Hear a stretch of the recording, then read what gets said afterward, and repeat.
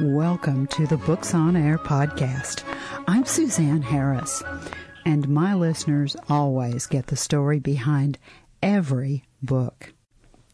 Joining me today is such an interesting gentleman.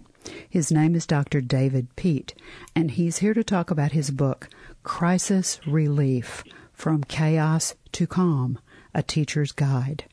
Now, Dr. Peat is a psychologist and a social enterprise entrepreneur. He specializes in educational transformation and improving health throughout Canada, Southeast Asia, Central Asia, and the Middle East. And his book is amazing. Dr. Peat, welcome. Oh, thank you. It's good to be here and good to talk to you. It's my absolute pleasure. I'm so glad that you and I are going to bring a book that I think is so important to the attention of our listeners. Before we really get started talking about the book, I'm always curious about how books come into being. Tell me the story behind Crisis Relief. Well, I'm glad you asked the question because the book actually was jointly put together by myself and Peter White, another psychologist, a colleague, when we first began to work in the Yukon Territories in the Canadian Arctic. As psychologists, one portion of our job was responding to major crises as they happened in the schools and communities, usually things like fires or suicides or, unfortunately, the sexual abuse of children. And sometimes we would also work with federal psychologists.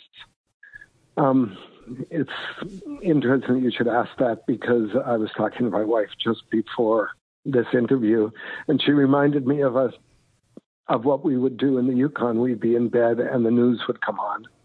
And when certain news reports came on, I know that I'd be getting on a plane and going to that community because our territory went from Whitehorse all the way up to Old Crow, wow. Which listeners can look up on the map there, which is one of the most northern communities in the world.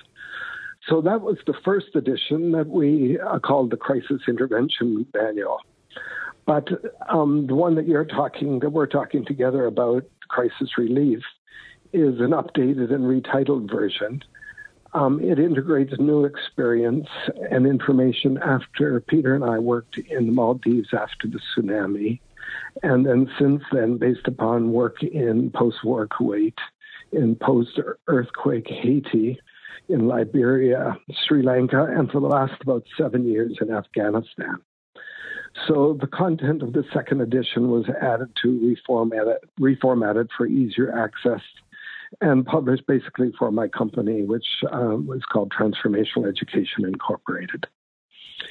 One of the main motivations for the book was that basically in all those environments, I noted very clearly that teachers and community workers are simply not prepared to deal with students who have experienced trauma.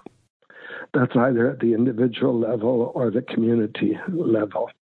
In those places I've talked about, I saw that firsthand.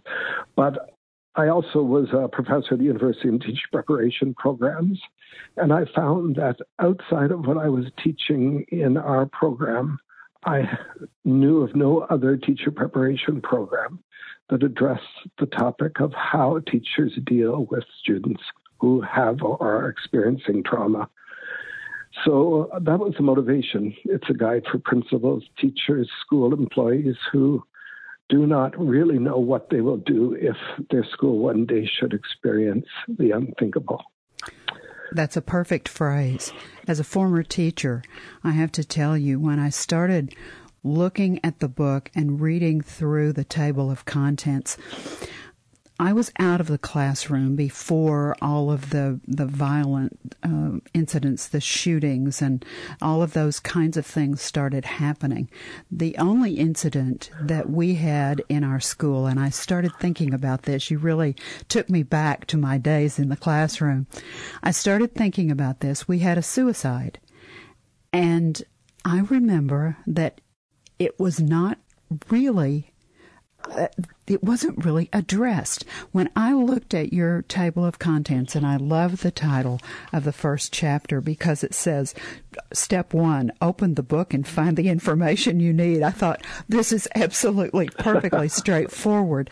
But I don't remember any real intervention that took place. We had 2 or 3 counselors on staff, and of course they recommended that the kids go to the counselors, but I don't remember anything happening with the teachers. I don't remember any kind of in-service. I don't remember anything that was different. And your book is so comprehensive. I thought, wow, if only we'd had this book in place. It's phenomenal. Let's give our listeners an overview of what they'll find in the book.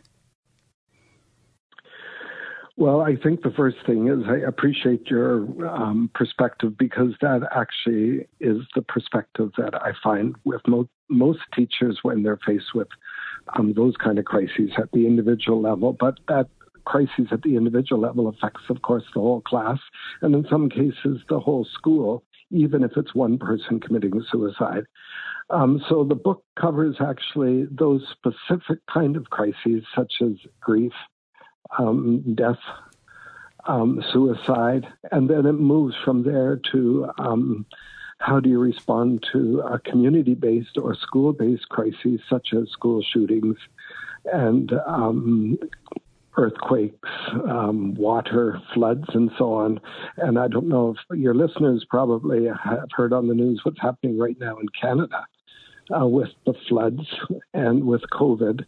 I don't think there's ever been a time where teachers need this information as badly as they do now. I just read one paper that talked about key findings from, it was from Alberta, where they surveyed about 2,800 teachers, and half of them felt hopeless, and 65% of them were extremely concerned about their own mental health, let alone the mental health of the students. So the specific information, first of all, you need to know what a crisis is. What should immediate responses be? Now, I think one unique thing is teachers probably know, it's very, very practical. Teachers probably know that it's good to talk about a crisis with their students, but how do they do that? So it gives very comprehensive information about what exactly would you do when you're talking to your students. You set the ground rules. You circulate and ask individuals about what they saw and how they became aware of the incident. You discuss needs with them. You gauge their reaction. You keep focused. I think one thing that's really important is that there's developmental factors that take place. You treat kindergarten students differently after a crisis than early elementary school students than high school students. So what do you do? What do the counselors do? What are their roles? What are the roles of teachers? What is the role of a secretary? What do school psychologists do? What do support staff do? And if it's something like a school shooting, how does a principal, who's the key person in a school, deal with the media? When there's a crisis, what do teachers do in terms of identifying what students have been greatly affected? What are cognitive signs, thinking signs? What things are physical? What are physical signs, emotional, behavioral, and so on? You mentioned suicide. What should have happened should have been some of those things that are suggested in the book. But also a memorial service. Is it appropriate to have one? How do you arrange a memorial service when there's a death? All those kind of very, very practical things are what are in the book, because it's written really for teachers and for educators who are on the front lines. It's based on good theory and practice, but it's very much, this is what you do. In fact, it was kind of funny. Our graphic designer, he came up with a puzzle piece, and the puzzle piece just says what to do. And then the chapters are divided into very specific things to do in specific situations. So it's more of a manual or resource that can be used for planning, because that's really important that schools plan in advance in case a crisis happens, either at the individual or school or community level. But it's also important that then once that planning takes place, they have the resource available. Computers are great. You can find almost anything you can possibly imagine, of course, on the web. But what do you do when there's a crisis? You need a resource that you can draw on immediately, because one of the things that happens is that memory disappears. When you're in the midst of a crisis, your memory disappears. And how do you remember what to do? So there's all sorts of forms and basically templates that you can follow that will tweak your memory if you've prepared in advance for a crisis. So I hope that answers the question. I think the word is, it is comprehensive. It maybe should have been 2 or 3 books, but the thought was you need a comprehensive manual here, and that's what it was designed for. A couple of things jumped out at me and I thought, of course this should be in here, but I wouldn't have thought of it. You talk about self-care.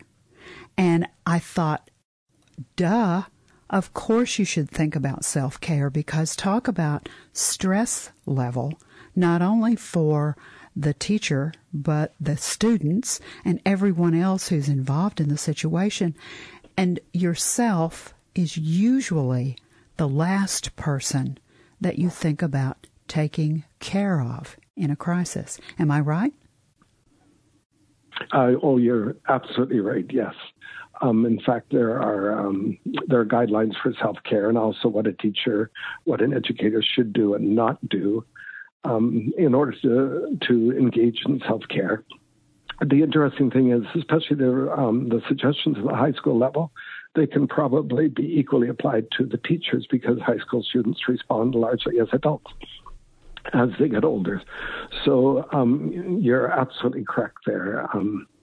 And right now, with what's going on in the world, and I mean, I'm talking Canada, with the world with COVID, Canada with flooding that's affecting large swaths of British Columbia, self-care of the people who are working at the front lines is really important as well.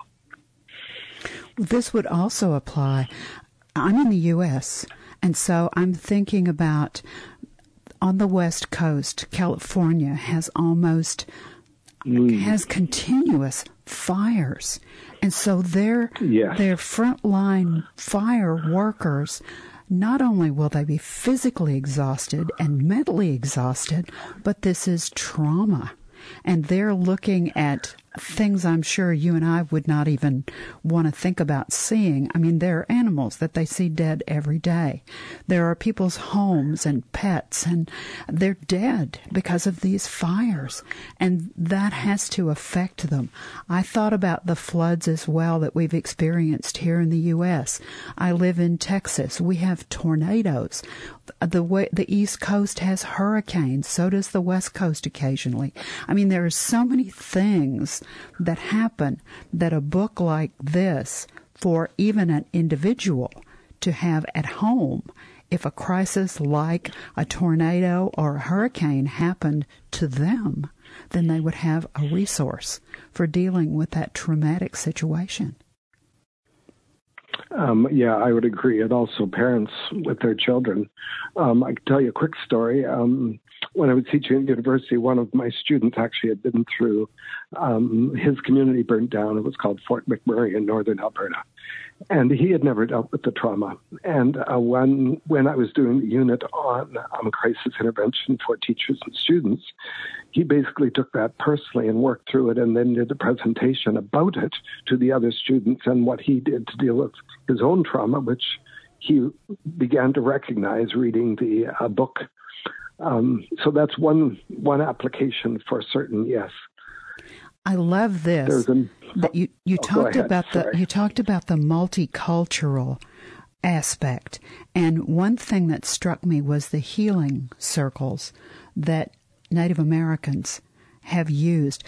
Tell me a little bit about that. I really don't know anything about healing circles, and when I saw that, I thought, I've got to ask about this because it sounds so interesting. Well, the healing circles that I've experienced were in the far corners of the Arctic.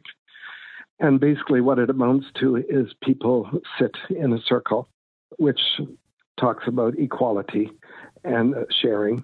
It's a very traditional way of sharing information. And it's basically working through each person talking about when they were first aware of the crisis, how they experience, what emotions they experience, what did they do to cope with those emotions, and so on. It's a flowing conversation, much like what we're doing right now. But what's different about it is that, in some cases they pass I guess you call it a stick or a pipe or something that indicates this is the speaker. They listen respectfully to each other. In fact, I had what I would call quite a negative experience, and it gives the idea of the power of some of these healing circles. I had to catch a plane because in some of these communities, they only leave at certain times, and if you miss it, you're stuck. That's stressful in itself. Wasn't quite over. That's right. It was very stressful.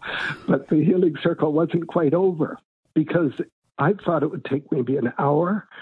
They were sharing and sharing deeply. And for me to leave then was a dreadful thing. So that's one thing about a healing circle. You have to let it peter out. When people have nothing else to talk about, that's when you end it. So that's one thing I learned from that experience. But that's a very respectful way to work with some of the First Nations, or we call them First Nation communities in Canada, through a healing circle.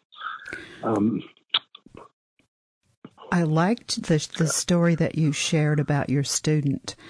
Did he recognize that by doing what he was doing, he was really contributing to his healing? Yes, that's the point I was trying to get across exactly. Yes. In fact, I can flip to the Maldives post tsunami. We went in there, and actually at that point in time, there were no NGOs in Maldives. And this was the first disaster in their entire history. It's paradise until that point. Oh. So they didn't even have words for things like psychosocial support. They didn't have vocabulary for it, so we had to move to visuals for what exactly are these people coming to my village for? Why do they need psychosocial support? But it made the point, too, that often people's anxiety after a crisis, their stress is elevated because they don't know what are normal reactions to crises. So the thought is that what you experience is a normal reaction to abnormal events. And just that information about this is the way that the human beings respond to grief, to crises, lowers their stress level because they know, oh, I'm not crazy. In Kuwait, people thought they were crazy when they post-war Kuwait because they were not able to concentrate. They weren't able to focus. They were breaking down into, crying for no apparent reason. But when they learned that this is a normal response to an abnormal event, as in the abduction of your children, then that alone was important. So it's the same in Canada and the developed world. Teachers need to know that this is normal responses of their children to crises. And there are things they can do and things they shouldn't do.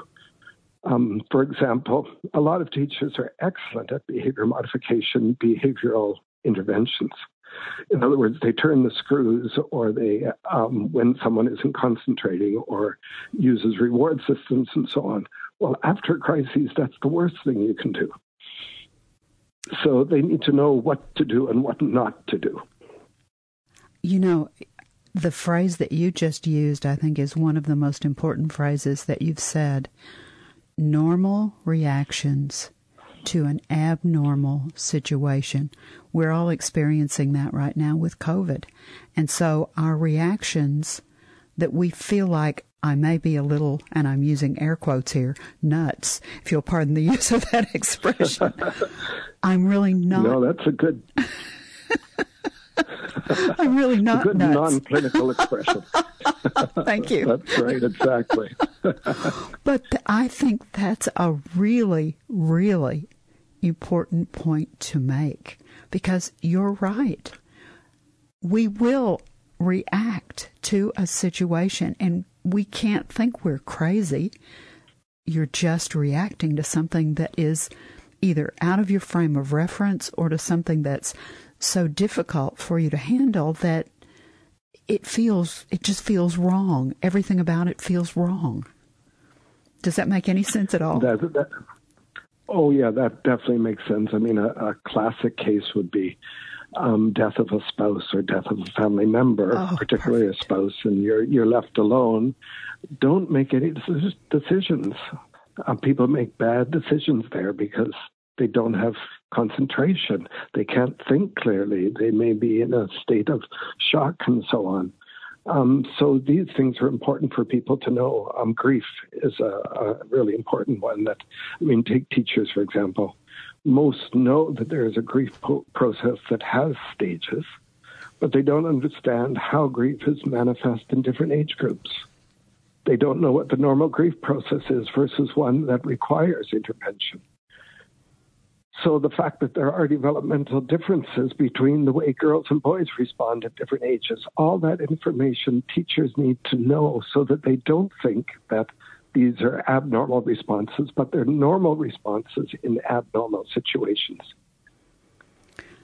You and I could just talk and talk and talk. First of all, you are fascinating. And secondly, the topic is almost endless. I know that we have piqued the interest of our listeners. Let's let them know where they can find the book. Now, the book is available on Amazon. If you've never been to Amazon, just put Amazon in your search feature. Sometimes you don't even have to click. It just takes you there automatically. And it's true, isn't it? It is, yes, that's right. You'll see a big search box that's sort of a beige, kind of a beigey gray triangle, long square. Put the title of the book in that rectangle. The title of the book is Crisis Relief, and then there's a colon, From Chaos, CHAOS, to Calm, A Teacher's Guide, by Dr. David W. Peat, P-E-A-T. If you put that in the search feature and click on it, the book comes right up. Now, in the upper right-hand corner of the book, the representation of the cover, you'll see two words. It'll say, Look Inside. And if you've never done one of those look insides, just put your cursor on those two words and click it. The book will electronically open. You'll be able to see the table of contents. You will be astonished at the table of contents, how informational it is and how it really tells you how complete and comprehensive this book is. I think Dr. Peat and your collaborator, Peter White, have thought of everything. I mean, it's so comprehensive. Now, after they've looked at the book, after they've seen the look inside, they see the table of contents, there's a preface, you can read some of the information. You can also buy it right there on that page at Amazon. Now, I know that some of our listeners prefer to buy their books elsewhere. Amazon, let's face it, is the 800-pound gorilla in the book market. Is there another place, Dr. Peat, that they can find the book? Sure. It's also quite simple. It may be simpler than Amazon, but it certainly has not the power of Amazon, that's for sure. Just drpeat.com, drpeat.com. That will take you to my website, and in the website, you'll find that the book is mentioned. Clicking on the book will take you to the publisher that way as well. Tell me what else I'll find on your website. I believe there's also a blog. I have a few blogs on the website. I guess I'm in the phase where I've been in education for a long time. I think back, actually, I was very young. I started in the 1970s But I've learned an awful lot, and what my goal is to transfer some of that information to new educators just entering the field. So there's information there about a crisis intervention, obviously. But another area is building community with technology, because technology sometimes is looked at as impersonal. Well, there are methods that you can use and apps and so on, teaching methodologies you can use that actually builds community. And what is envisioned is more and more information that is absolutely practical for teachers, because I am a psychologist, educational psychologist, and I've worked with children and adults with almost every difference that you can imagine. But what I found is over time, a lot of that information for new teachers and for educators is simply not available, valid, reliable, good, tested information. So that's the kind of information that is envisioned in the future on my website that's just being built now, but there are some there. There is some information there right now. Now, this is going to be the one that has the Thrive Masters on it, right?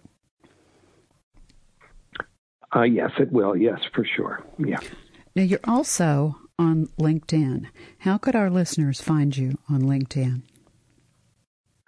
Now, that's even easier. Just put in my name, David Peat. That's P-E-A-T, like as in Pete Moss.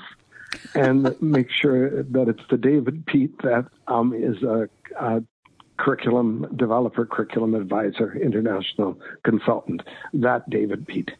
And all the information is there as well. So just David Peat. That will find me on LinkedIn. Easy enough. Now, I have one more question.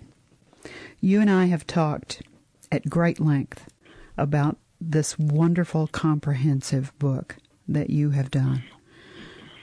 When our listeners become readers and become book owners of Crisis Relief, and they take it home, this is not a book that they'll probably read cover to cover. This is a book that they may start with the very beginning, with chapter 1 that says, here's what you need and here's where to find it. But they probably will go through the book, build their crisis team, and then as they need pieces, they will go through. But what do you, as the author and compiler of all of this amazing information, what do you really want the person who purchases your book to really know? What do you want them to take away? Well, it's not only what they know, it's how they feel. As in, I would like them to have the information that will equip them to be able to deal with the crises that they are invariably going to face in their classroom, either with an individual student or with a community crisis. I want their anxiety to be reduced, that they will know what to do should that happen. The main point, I think, from the book is once you know what should happen, then there's motivation for not just individual planning for a crisis, but school-based planning and full school division planning and community planning, because being prepared is really important. Because unfortunately, we're living in a world, either because of climate change, because of shootings, because of floods, because of fires. The vast majority now, particularly with COVID, of teachers are dealing with either themselves or students who have experienced some level of trauma. So the hope is that this is a book that equips and empowers teachers and others to know how to deal with these situations and know that they aren't alone, that what they experience when they're going through a trauma is normal, as what you mentioned is key, normal responses to abnormal situations. So I think that's probably a summary of what is motivating, what motivated the writing of the book. You know, I think it's also important that you and I talked about other ways that the book would be valuable to an individual. The death of a spouse, the death of a parent. The ideas in the book are geared specifically for the educational arena, but the information is applicable in so many other areas of our life. I can't tell you how much I have enjoyed having you as a guest on Books on Air. It has just been such a pleasure to talk with you. Thank you so much for being with me today. Well, thank you for the opportunity. This is not a normal task for me, so I really appreciate being able to talk to you, and thank you. Oh, my pleasure. Now remember, you can find Dr. David Peat's book, Crisis Relief, From Chaos to Calm, A Teacher's Guide, on Amazon, or go to his website and it'll take you straight to the publisher. You've been listening to the Books on Air podcast, brought to you on webtalkradio.net. You can also hear this podcast on Spotify, iHeartRadio, Stitcher, and Apple Podcasts. I'm Suzanne Harris, and I hope you'll join me for the next Books on Air podcast, because remember, you never know who's going to be here, and you never know what we're going to talk about. Thank you so much for listening.